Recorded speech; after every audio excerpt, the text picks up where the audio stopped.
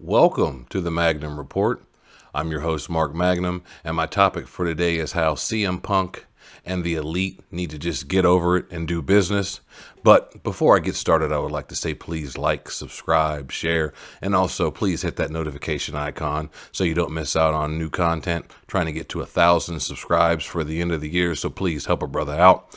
But anyway, into the topic of how the Elite and CM Punk, they need to just get over this, squash this, and move on and do business, make money, and try to make AEW as profitable as possible. But I want to get into that. But before that, I would like to say that there are instances in wrestling where things like this have happened, where there's been a brawl or a fight backstage or in an airport or a hotel or wherever it may happen.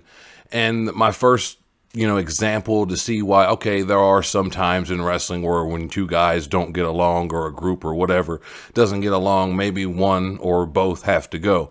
And that would go back to when Psycho Sid, or at that time known as Sid Vicious, stabbed Arn Anderson, and that was 20 to 30 times he stabbed him with a pair of scissors. So, I mean, that's an instance where I can totally understand why, Sid had to go. Totally understand. That's totally different instance. It's not fighting. This is more than fighting, especially 20 to 30 times you stabbed a guy. That's trying to end somebody's life, I would think. So that's one of those things where it's totally understandable. I totally agree with him being gone. But then you have other examples like Paul Orndorff and Vader fighting backstage. And that's one of those things where the guys fought. Paul Orndorff whooped his ass.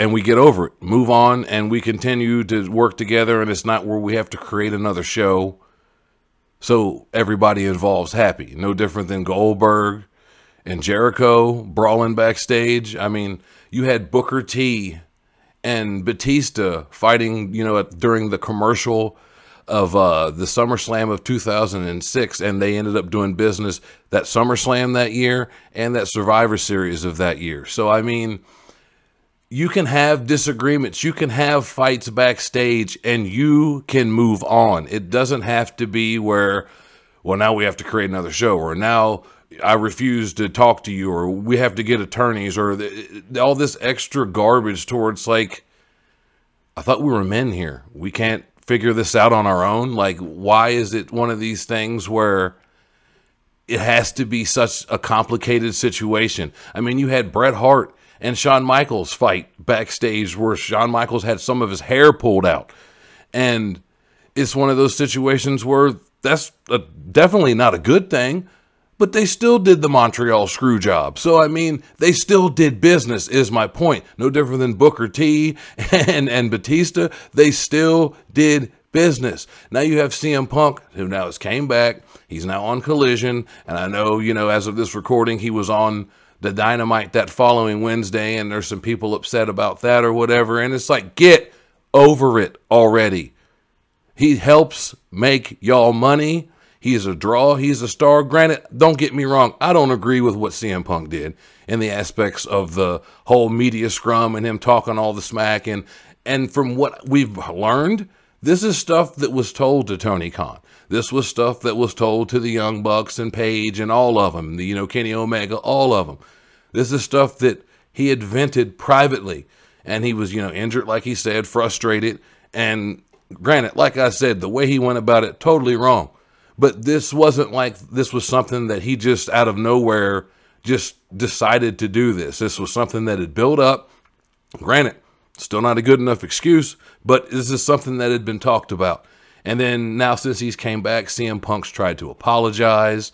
And now he's getting hit with walls of lawyers, where don't talk to my client. And, he's at least trying to extend the olive branch, because during the entire time that CM Punk was gone, he wasn't really saying much. And then you got the Young Bucks, flipping over the ropes and falling. And you got Kenny Omega acting like he's biting somebody, to where they were mocking the whole situation. So it must have not been too traumatic to these guys. But then all of a sudden when Punk returns, and I get there's bad blood. I get that there's hard feelings and everything that happened and the words that were said. I totally understand all of that. But with the examples I've already laid out with Bret Hart and Shawn Michaels, with Batista and Booker T, you don't have to, it doesn't have to be the end of you at that particular company. You can overcome some things. And I think Punk's at least trying. He's tried to apologize, or at least reach out and try to speak to the guys like, hey, I know you guys aren't happy with how I did things, and I'm not happy with how you guys did things. Can we talk? Can we get on the same page and do business? But instead, let's hide behind lawyers. Let's not do what really would make more sense, because that's what the people really want to see. They don't want to see, FTR and CM Punk versus anybody else but the Young Bucks and Kenny Omega and Adam Page, and find somebody else to throw in there with them and make it a good thing. I think it would make me watch, and I don't really watch AEW regularly. I watched Collision to see what was going to happen, see what Punk said. I thought it was a good show overall. So, I mean, there you go. For anybody that thinks I'm an AEW hater, I'm not. I like good wrestling, and when I see stuff that looks good, I'll watch it. And I mean, there's no different than the reason why I watched to begin with, to see what was going to happen with Punk, to see where they were going with this, because they had the ESPN article where he kind of let out some things, and people are mad about that. And it's like, you guys are doing your own thing in a way by talking to Meltzer and all these other dirt sheet guys. And I know they're reputable journalists, so I'm not trying to make it sound that terrible. But at the same time, you're talking the way you're talking through other people, and CM Punk's at least being direct. He's actually, it's coming from him. It's not, well, this rumor came from such and such, or this guy's saying this or that, but we can't really confirm who exactly it was, but it was somebody from their camp. Like, it's always vague and innuendos with that side. And then with Punk, at least it came straight from him. So I will give him some respect in that regard. He's not going to, go talk to somebody else and use them as a go-between to get his point across. He'll do it on his own, so I'll give him some points for that. But like I said, as a whole, with how it was handled, not too big on how CM Punk did it. And the fact that this is still continuing, that you still got guys mad that Punk's on, AEW on Wednesday night for Dynamite. The fact that this just proves to me that Tony Khan still, after 9-10 months of all this, still has not taken control as a boss and as the leader of their company. He should have, listen, guys, he's coming back. If you don't like it, I don't care. Let's get off this lawyer crap. Let's just shake hands, do business. If you can't do business, then maybe we can't do business here, and maybe somebody does have to go. But it shouldn't be to where you've now divided the fans for a guy that's a top draw. See, I don't care what you say, what your opinion is on CM Punk. I'm sorry he moved the needle when he was there the last time. And now that he's back, I think he's probably going to move the needle again, because that's why they kept him. That's why Tony Khan didn't release him or let him go, or whatever he could have done contractually to get rid of Punk. That was not done.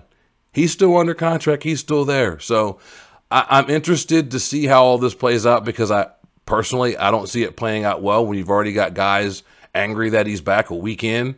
So I guess we'll have to wait and see how that plays out. But before I get off here, please subscribe to this channel. Like I said, make sure you make sure you hit that notification icon so you don't miss out on new content. I also have another podcast called the Mark and the Fan Wrestling Podcast, where me and my boy, the Cisco Kid, we talk about all things wrestling from back in the day to present day. So make sure you subscribe to that on YouTube. And like I said, subscribe to this one. But anyway, before I get off here, tell me what you guys think in the comments. Let me know what you guys think. Am I wrong about this? Should they just not be able to should they just get over this and just end the stupid drama? Or should we just keep on watching how this plays out and let's see if they can get along? Because I really don't think they are. But anyway, this was another edition of the Magnum Report. Thank you for watching, and I'll see you next week.